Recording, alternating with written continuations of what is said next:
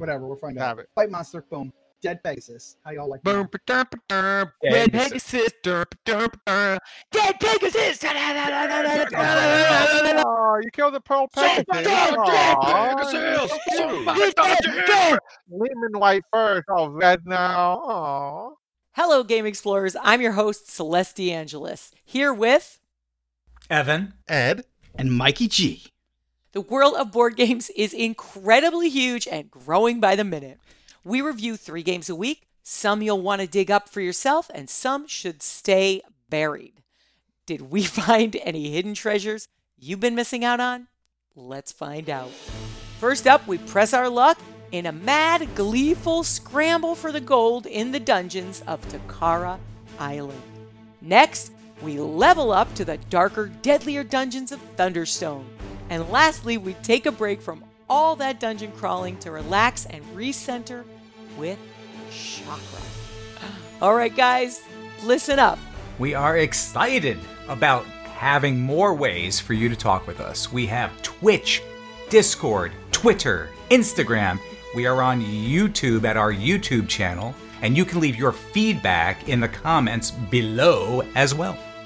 And if you want more content from our show, just go to our website and click on Become a Supporter today, and you can get our exclusive patron-only podcast. Bonus points pointing at you.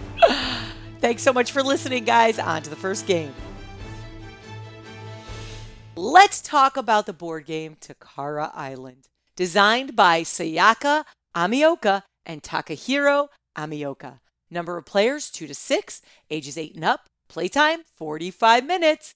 Mike, tell us what's in the box. The box cover shows 3 unorthodox, steampunkish adventurers drooling for treasure and looming large over a mysterious, yawning cave that seems poised to swallow them whole. Inside, you'll find a board, 4 player placards, 54 game tiles that make up this crazy, scary cave, 8 chess tiles, 4 specialist tiles, a sword rental tile, we'll see about that later, and 24 additional tiles including adventurers, explorers, and experience points. You've also got 39 Kara coins of various values, and a fighting die that could bring victory or send you to the hospital. And that's what's in the box. Well, before we tell you if you should sail to this island, Evan, give us a quick overview of how it's played. In Takara Island, the players are adventurers rushing to the island, enticed by the legend of the powerful stones that can grant eternal life. Who doesn't want that? There are 6 piles of 9 tiles each. Tiles can be anything from dirt to hard stone, monsters, or treasure. And of course, a pile may contain one of 2 legendary stones. That's what we're going after here. Yeah. Each player begins with 2 workers. You're allowed 1 action per worker. Look at the top of the tiles, dig 1 tile, employ a new worker, fight a monster, and obtain specialty cards. You can do any one of those with any one of your worker. The game ends when both of those legendary stones have been found, or 4 of the 6 piles have been depleted. A player that finds both of the Stones of Legend is embraced by eternal life and wins the game, living forever. Otherwise, the player with the most experience combined with money turns out to be the winner. Yeah, like Evan. Oh, well, I didn't get the epic win, though. Felt pretty epic to me. All right, well, we play this game on Board Game Arena. You can see us play it on Board Game Arena. It should be on our YouTube channel by now, or you might even be able to still catch it up on Twitch. And, this game, it had a steampunk theme, I think, right? Sorta. Ish? Steampunk-ish theme. Yeah. It kind of showed up in the game. I loved the art.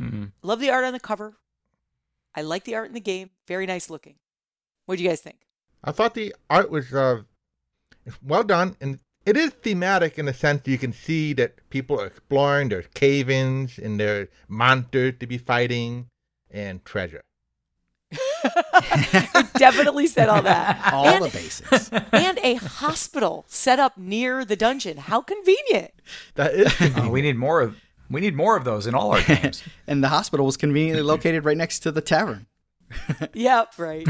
Right. Get beat up, go to the hospital, get fixed, go to the tavern, drown your sorrows, go back to the dungeon. And of course, right next to all of this is the sword rental place, because that's where you go. You have to go and rent your sword for the day, and they have to bring it back. Yeah, what the heck happens to that sword? Like, what? Is it going to be like Blockbuster where I just end up getting tons of fees because I never bring the sword back on time? You got to bring it back. They only have one. That's right. One sword for the entire community to share.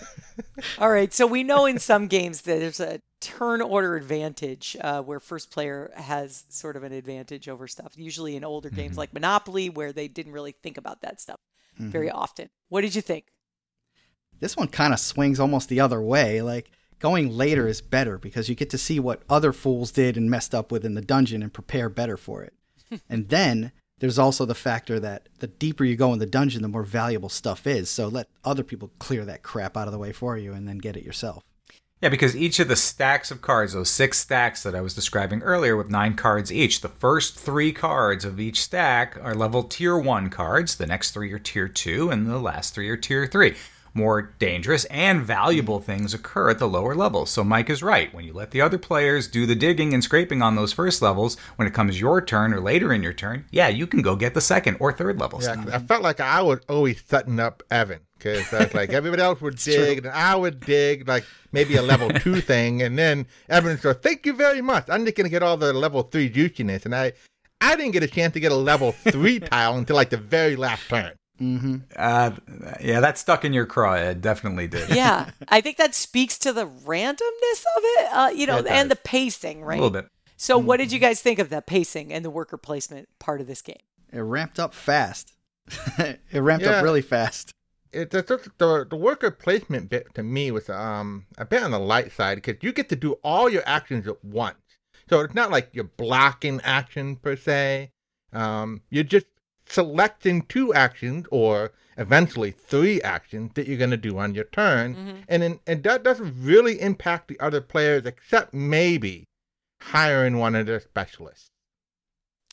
And what about the fact that you get a third worker, right? yeah. At later in the game, you have an opportunity to buy a third worker. And what we mean by worker placement is your guys, the people that you're moving around.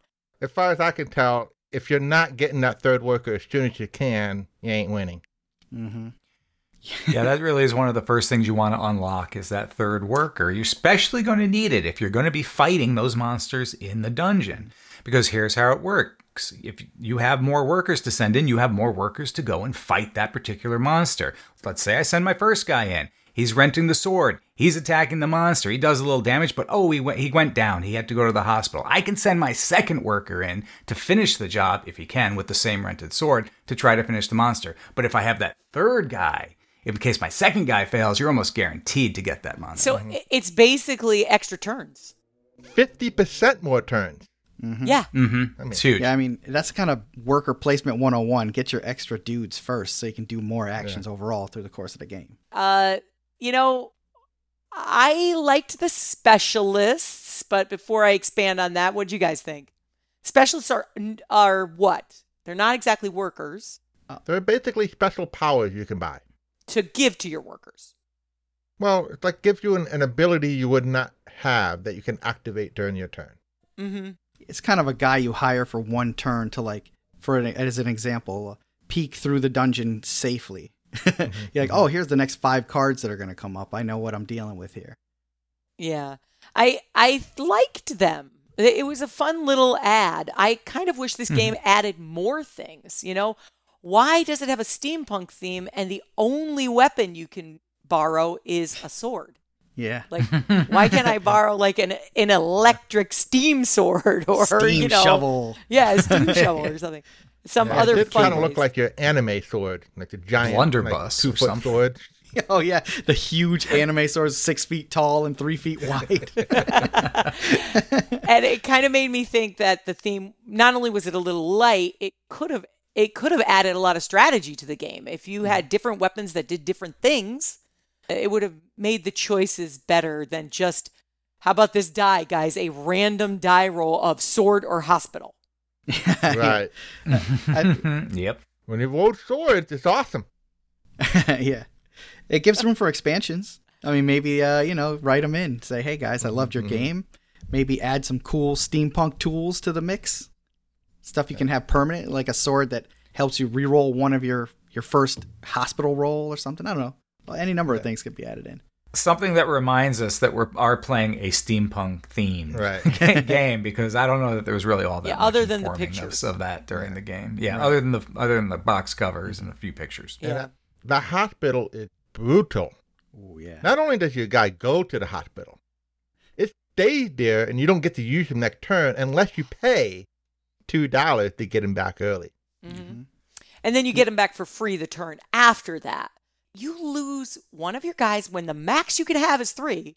You lose one of them. Sometimes you have 1 action versus somebody else who's getting 3. And as Ed said, or Evan, you said that the amount you can do is so much more when you have 3.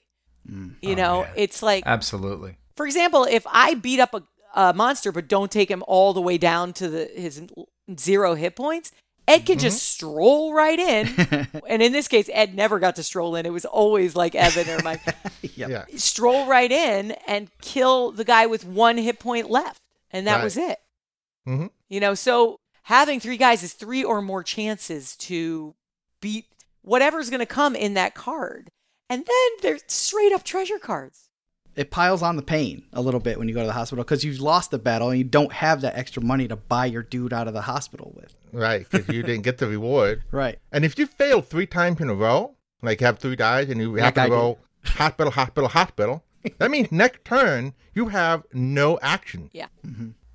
Unless you pay money. Yeah, let me throw salt on that wound. You had to rent that sword for 3 coins, which early in the game is like huge. All your money. It is. Basically. So you spent all your money to send your guys into the dungeon to fight the monster so that they could end up in the hospital and you lose your next turn, basically. Right. It's a gamble. Yeah. It's a serious gamble going down there. And you can't even plan for it because you have no idea. Like there's so little planning because of the cards just flip randomly. You can plan a little bit because you can spend one of your actions to look at the next 3 tiles and they could affect you even when you're just looking at them. But those actions are precious. I feel like just rolling that dice is better. I think it's one of those games where it might actually play better with fewer players. Because if I were to go look at the next 3 tiles, and I spent my action to do that, and then I got 3 other players now going, oh, Ed looked those piles, so let me just go down there. I mean, and now 3 other players have taken their action. That's 9 other actions before you get to go again. Yep. That's what happened to you. Yes, Ed's speaking from experience. All of this on top of the fact that you can just flip a treasure box and then just win the game by just no monsters at all. Just keep flipping treasure boxes like Evan did. So all the best planning, you could still end up losing the game. Are you saying there's an aspect of luck to this game, Celeste? Is that what you're Yes. hinting at? On the flip side, I absolutely loved watching anybody flip a card. I ended up cheering when you lost, when my opponents won.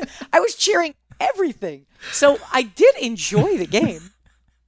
I was kind of cheering just to get people to roll again because you can stop. You can like, all right, that's enough. I'm going to stop and not press my luck. But I'm like, I wanted to see more. Plus, I wanted to see him fail. So it was like a double cheer. I did no exploring per se. I didn't use any specialty workers to go discovering or use my regular workers to just look at the top 3 cards. I just went there and dug. Whatever I got. I happened to get a lot of treasure. Might I suggest that as a very strong strategy for anybody else in the future? Evan crushed. Dig. Yeah. Get your 3rd guy and dig. And hope for the best. Okay, explorers, it's time to dig up or bury Takara Island. Ed? The art in the game is nice to look at, and it was fun to play. I felt the luck of the draw and the dice had a stronger impact on the game than any decisions I might have made during the process. So while I'll play again if somebody else brought this up to the table, but for my collection, I'm going to have to bury it a little bit. Mike? I live in a weird space between hating too much randomness and loving to press my luck. Takara Island gave unapologetically both of those things to me to decide between, and I decide that I love this game. So I'll say dig it up. Evan? Yeah, I had a fun time playing Takara Island. Despite the significant luck factor, there's still enough decision making to make your own luck. Dig it up from the cave-ins.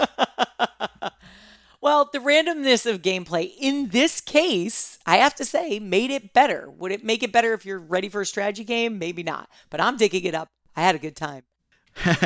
Well, guys, did you think Takara Island was too random, not random enough, or just right? Let us know in our comments. You can find us on Instagram, Facebook, Twitter, and YouTube. Okay, guys, let's talk about Thunderstone. It's designed by Mike Elliott, published by Alderac Entertainment Group in 2009. Number of players 1 to 5, ages 12 and up. Playtime 60 minutes. Mike, tell us what's in the box. On this box, you find yourself staring into the mouth of a mysterious dungeon. A green mist oozing out just beyond the entrance.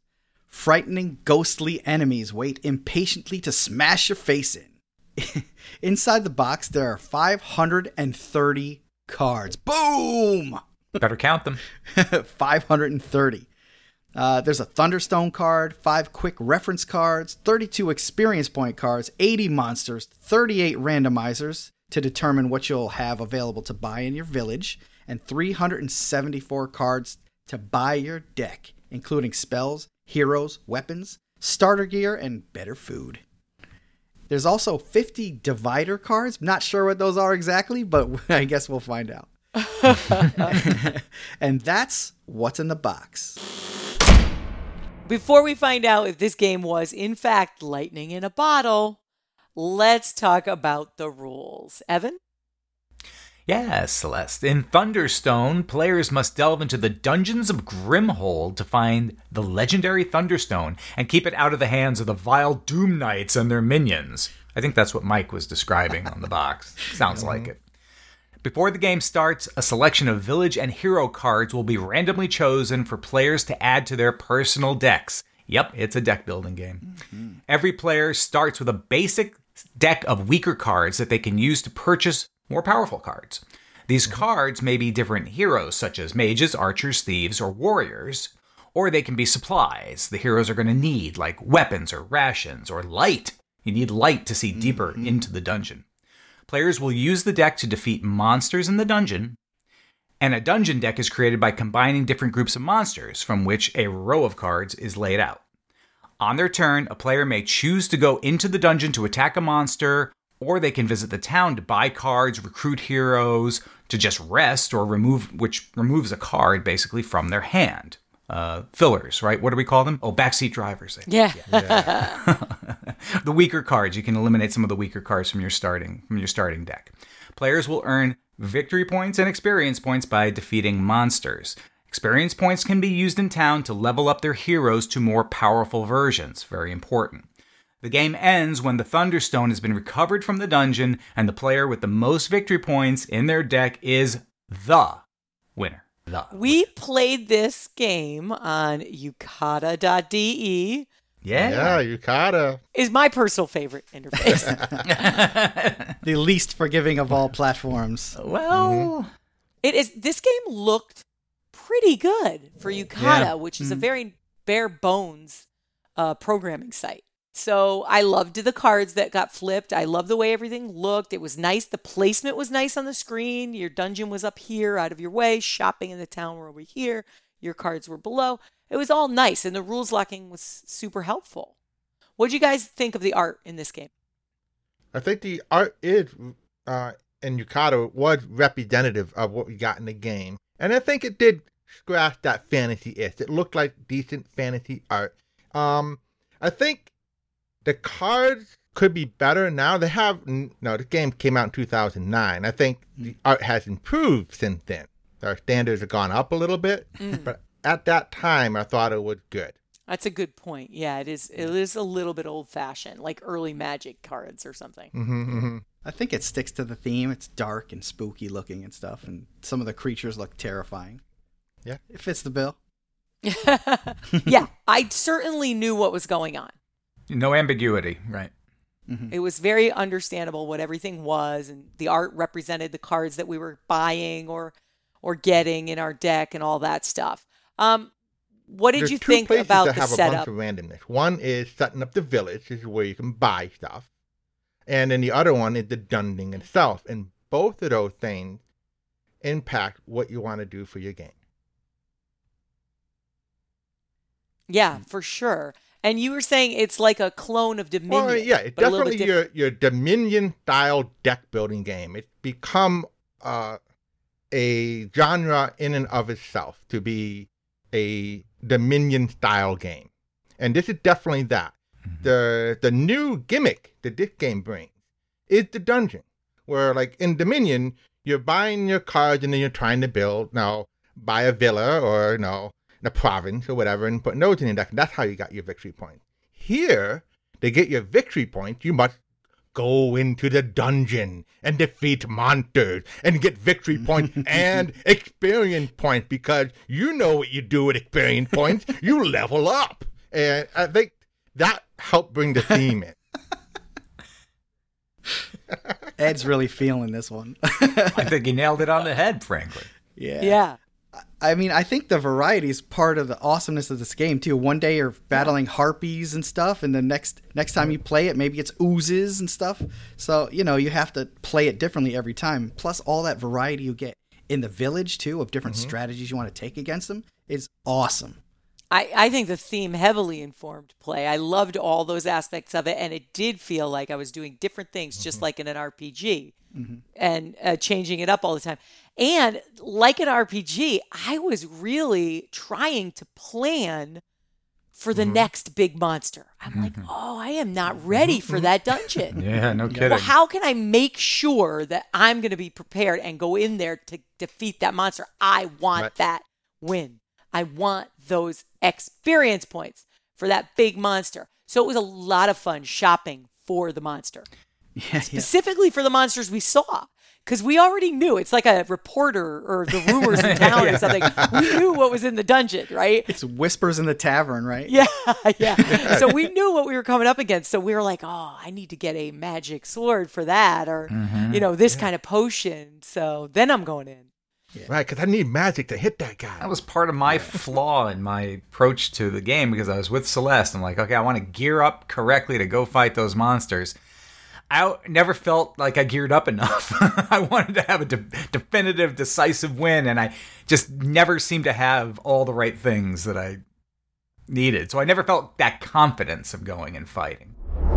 I am killing, Noxious Slag. murdering Killing me softly. Slag. the Lord of Death. Okay. Ooh, 2 diseases. Lord of Death. Lord of Death. Can you take this Oh, one? magic attack only. Yeah, I was going to say, I'm not sure you have the juice. I ain't gonna cut it. I ain't gonna cut it, son. I tried to prepare ahead of time by getting flaming swords, which do magical damage and provide light.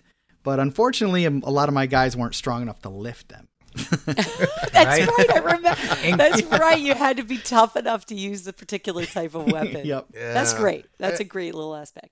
And there were monsters in there that weaken you. So it's like, yeah, my guy, Oh, no. he drops the weakness sword. spell. That doomed. They can't even pick up a dagger anymore. Boo-hoo.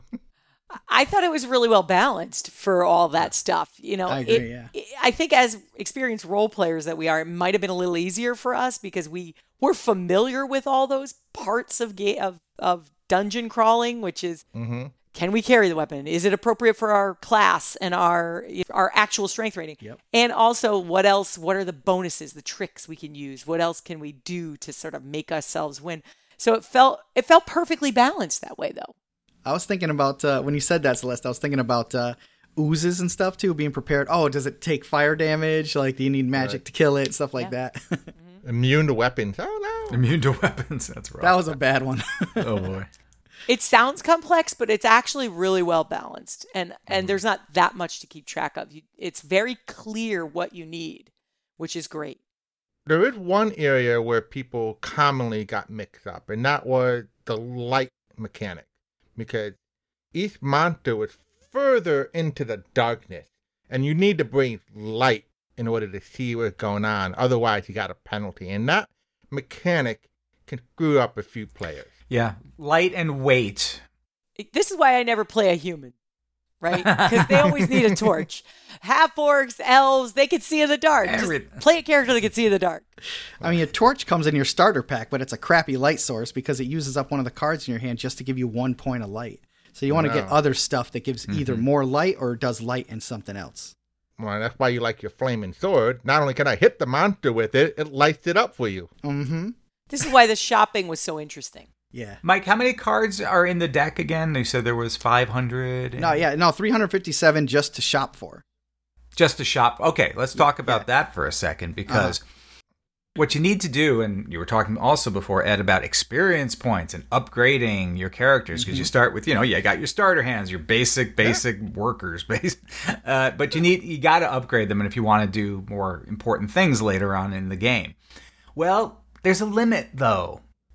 You have to level up from basically level 0 to level 1, and then level 1 to level 2.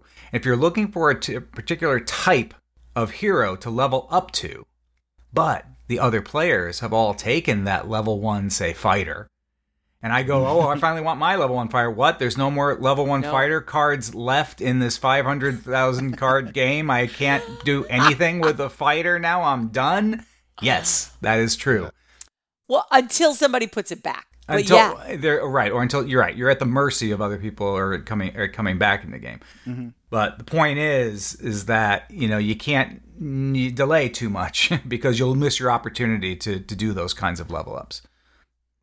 That is one of the ways the players interact with each other. You're mostly doing your own thing to a degree, but other players, it's a shared resource, the village. So if everybody bites up that awesome flaming sword, well, that's less flaming swords for you. Mm-hmm. Yeah. True story. Everybody hired all the good fighters in town. I guess you have to go hire the lame wizard. Celeste went on a recruiting spree and got all my cool warriors, like second level guys, out from underneath me, and they have less and less of them as they go up in level too. Mm-hmm. It absolutely helped me win the game, getting that bigger fighter earlier. The earlier you can level up, the faster you're going to get through the dungeons. Simple. Yep. So, I know there's different versions of this game, or there are new versions coming out. Mm-hmm. Yeah, there are. This game came out in 2009. In 2012, there was Thunderstone Advance, which, they kind of cleaned up the rules interface.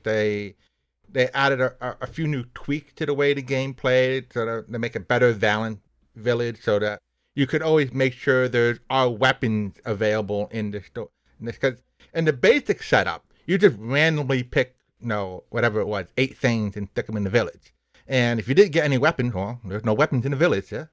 And now this one makes sure there's at least, a few of the different types available, because there were slots that you had to recruit for. And I like the pure rando. I love it. You can come up with some cool combos and really good ways to solve your problems when it's fully random. And then the latest one is called Thunderstone Quest that came out in 2018. It was a Kickstarter. And now it tells a story that's being revealed as you play. Kind of like a campaign game. You're reading the book and you set it up, and it's a story that you're going through, and at the end you're going to reveal what the next story is. That's more like a legacy game. That sounds legacy game to me. I don't think it has full legacy components, but where you have to tear up the cards and stuff. I don't know if it has that. It's not a co-op, right? No, it's a co-op. It could be. It might be a co-op. That would be really cool, too. You are adventurers trying to solve the story, but maybe now you're working together, but you still got victory points on that. So I bet you somebody succeeds better than others, but right. You're kind of working a team, but no, I really carry today, I'm the guy who they write the stories about, not those losers. So I'd like to learn more, because I haven't played Thunderstone Quest, but I did play, I have Thunderstone, its many expansions. Oh, yeah. Thunderstone Advance, and its many expansions. And now it's like Thunderstone Quest. Yeah, I might want to come back and visit that because it sounds neat. It does. It sounds really cool. Okay, explorers, it's time to dig up or bury Thunderstone. Ed? The classic Thunderstone builds a familiar and very engaging story and theme to the Dominion-style gameplay. I have dug this up, and I will continue to do this. Evan? For me, it was not the most intuitive of deck building games. There was a lot of iconography, which I think you need to get used to a little bit at the beginning. But once you get rolling, it's okay. I was pleased with how this played online. The Yucata engine worked surprisingly well. I'll try it again. Dig it up. Mike? With the massive variety of cards and the wild combos they can create, I am always going to keep coming back to dig up Thunderstone. Yeah. A perfect blend of theme and play. I thoroughly enjoyed it. Dig it up. I'd love to hear your thoughts on Thunderstone, whether you've played it or not. And you can let us know on Instagram, Facebook, and Twitter. Let's talk about Chakra. Designed by Luca Curleza, published by Blam in 2019. Number of players 2 to 4, ages 8 and up, playtime 30 relaxing minutes. Mikey, tell us what's in the box.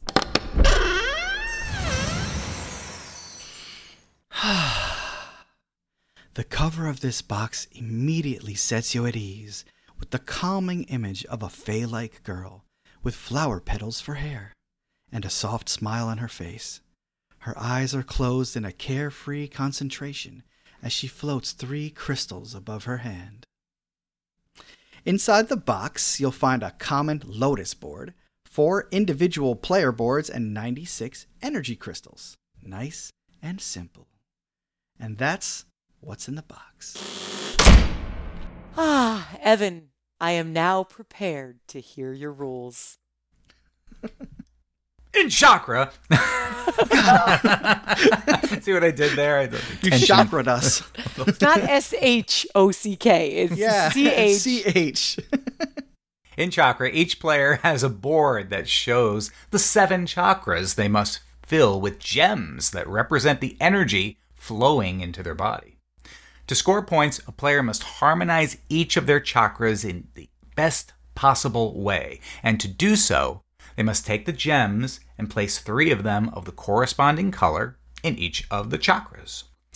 On each turn, player chooses one of 3 actions. Take up to 3 gems, spend 1 token to use, we'll talk about that later, or meditate to reclaim any tokens that you've already spent.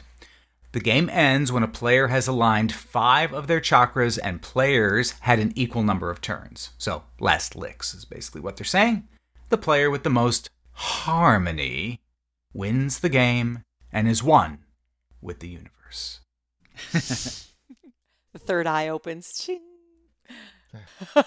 Enlightenment.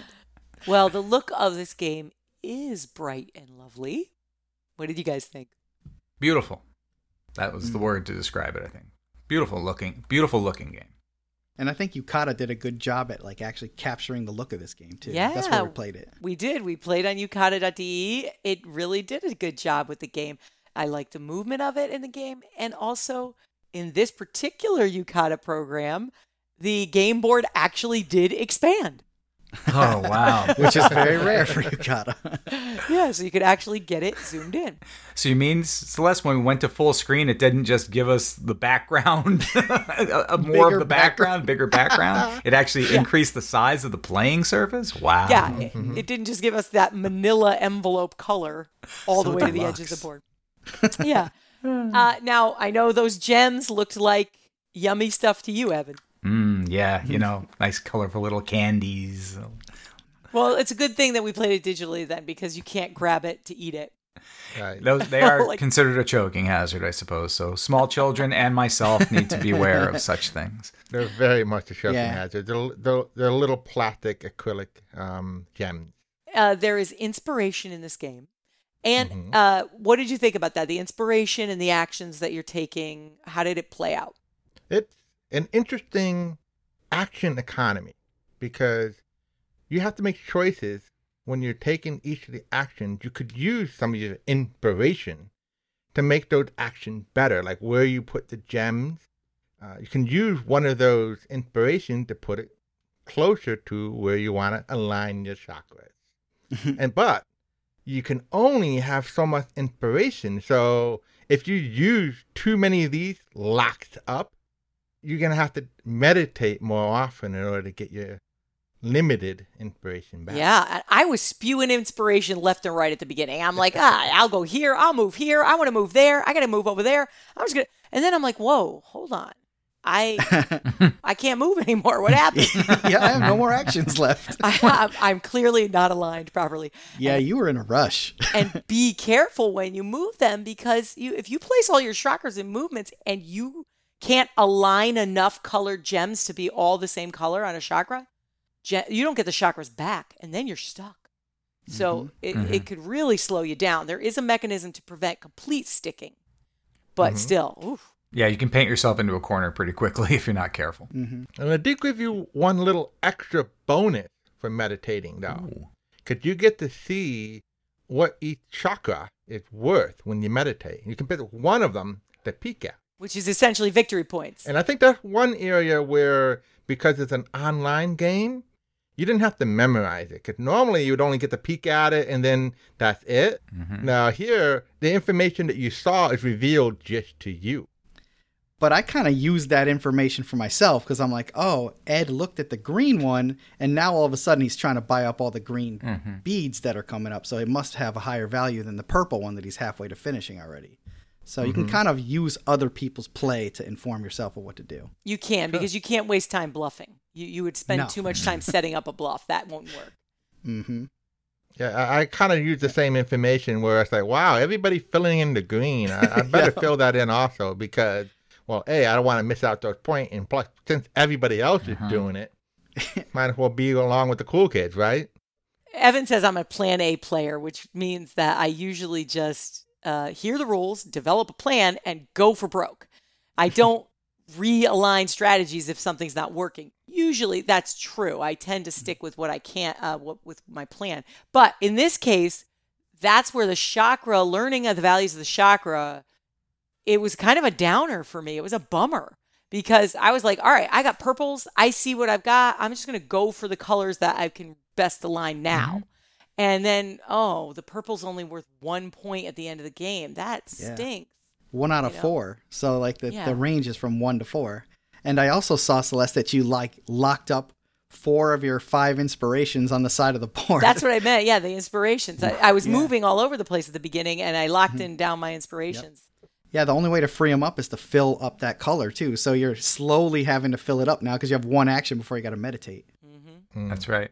Yeah, if you have more inspirations available, you can use those to manipulate more quickly how you're going to align the energy for each of your chakras. Exactly. And it was just I was so depressed during my meditations. I clearly didn't center myself enough because during the Too much negative energy, maybe? Yeah, too much negative energy. I juggle gems in the air 3 at a time, with my eyes closed, nonetheless. My hair is as large as the rest of me. I'm role-playing right now. Are you sure that's role-playing? Yes, it is. Oh, and I sing this lovely song. La, la, la, la, la. The negative energy was interesting. Oh, yeah, there is actually negative energy in the game. Yeah, because the negative energy, you have to pick it up if it's in the grouping that you want to get. Like, I really want that orange, and there's black in it. You have to take one of those, though. But if you manage to filter out the negative energy and mush it all the way down and out of your system, it's extra victory points for you. And if you get a good job of collecting and pushing that thing down, you can get a lot of bonus points that way. Yeah. I think I managed to get like 3 or 4 of those things through, and that's like a whole other chakra. I didn't realize that there's 2 things you can do with them. You can leave them sitting in your negative energy pool, or you can spend them with one of your inspiration actions to turn them into a wild colored bead to put back onto your board. I didn't realize that you had to accumulate them to get victory points for them, so I was just making wild cards with them, and I kind of wasted them a little bit. Yeah, and I clearly missed that. Again, a failing of my meditation.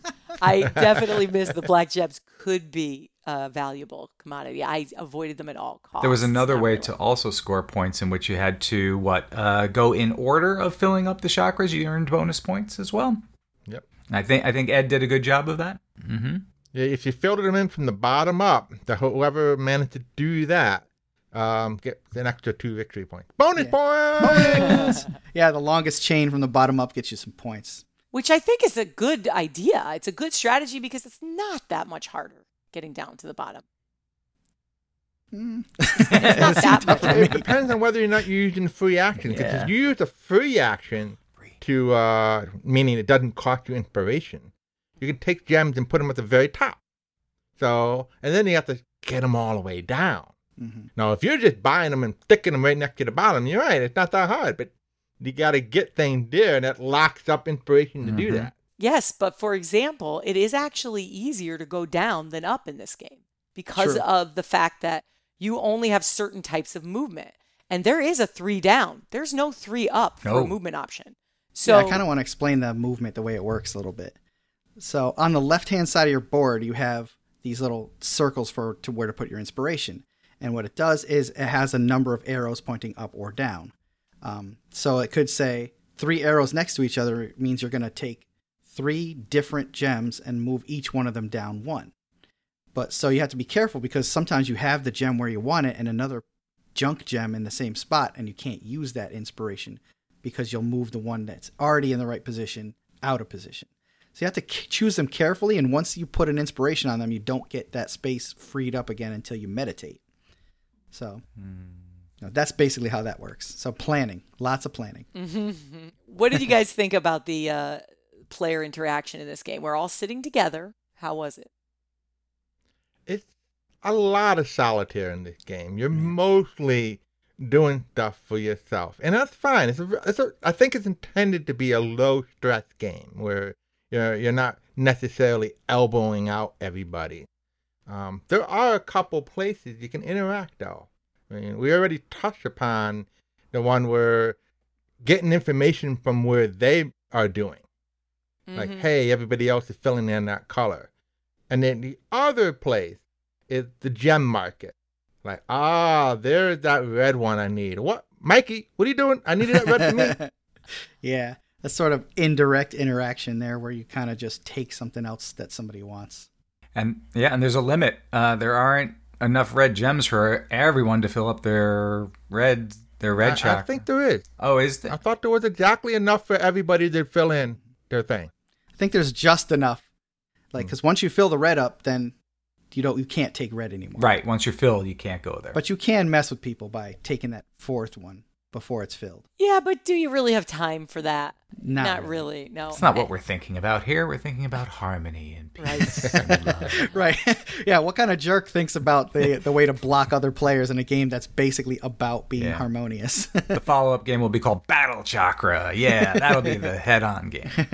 They probably could have blended this a little bit more like Lanterns does, which is another meditative game where our chakra boards could have been related to one another in some way. I mean, it would have something like that could have made it feel not so lonely. Yeah, I agree. They could have found some way to make it a little more interactive with the players, but it is about finding peace within yourself, so I kind of understand. Okay, explorers, it's time to dig up or bury chakra. Evan? Chakra is a very pretty looking game. It's a rather simple resource management game, or it has that feature of moving energy to its ideal resting place. Not a lot of depth though to this game. Not that there's anything wrong with that, but this one just didn't hold enough interest for me, so I'll bury it. Ed? Chakra has a very basic concept. It is very easy to teach and to learn. There are a few strategic choices to explore, but I found there were relatively few interactions to make between players. I'll play again if other players want to play. But as I meditate on my own feelings with it, I will take this game along with the negative energies and bury it below. That was very flattering. Wow, that was great, Ed. Mike? So I didn't hate this game. I actually was going to bury it, but I kind of changed my mind. I think it deserves another play. I know. Everybody's shocked. I usually don't change my mind at the last minute like that, but it was interesting. The interactions were minimal, but I think there were enough of them to make it feel like a nice competitive game while still keeping it real chill. So I'm going to dig it up for now. I think those chill players will enjoy this game. Yeah, I think so. For my chill fix, though, I would prefer a game that was a little less lonely feeling. So in my case, I will bury it as a meditative game, but it is a gentle laying in. It's more of a resting than a burying. Right. Let us know in any of our comment areas, Instagram, Facebook, Twitter, YouTube. We want to know what you think of Chakra, whether you've played it or not. Ding! And that brings us to the end of our show. We look forward to hearing from you anywhere, any place. Ring that YouTube bell, right, Mike? Ding, ding, ding. Notify. Yeah, notify. Hit us up on Instagram. We definitely want to follow your feed. And if you hit us up, we likely will. Hit us up on Facebook. Ed is always got his face in there, so do that. What else? Twitter. Our feed is starting to hop. And Discord. I'm all over that thing now that we're running Roll20 games. Talk to us. We're so lonely. We don't like to be lonely. That is not what we like. We don't want to be lonely. And if you'd like more from us, you can get our exclusive podcast for patrons only. Actually, let everybody know. For patrons only. Bonus points! Bonus points. Mike? Just go to our website, click on Become a Supporter today. Join our chat, like we said, on Discord, and happy gaming, explorers. Happy gaming, explorers. There will come a day when there are no games to play. But it is not this day. Not today.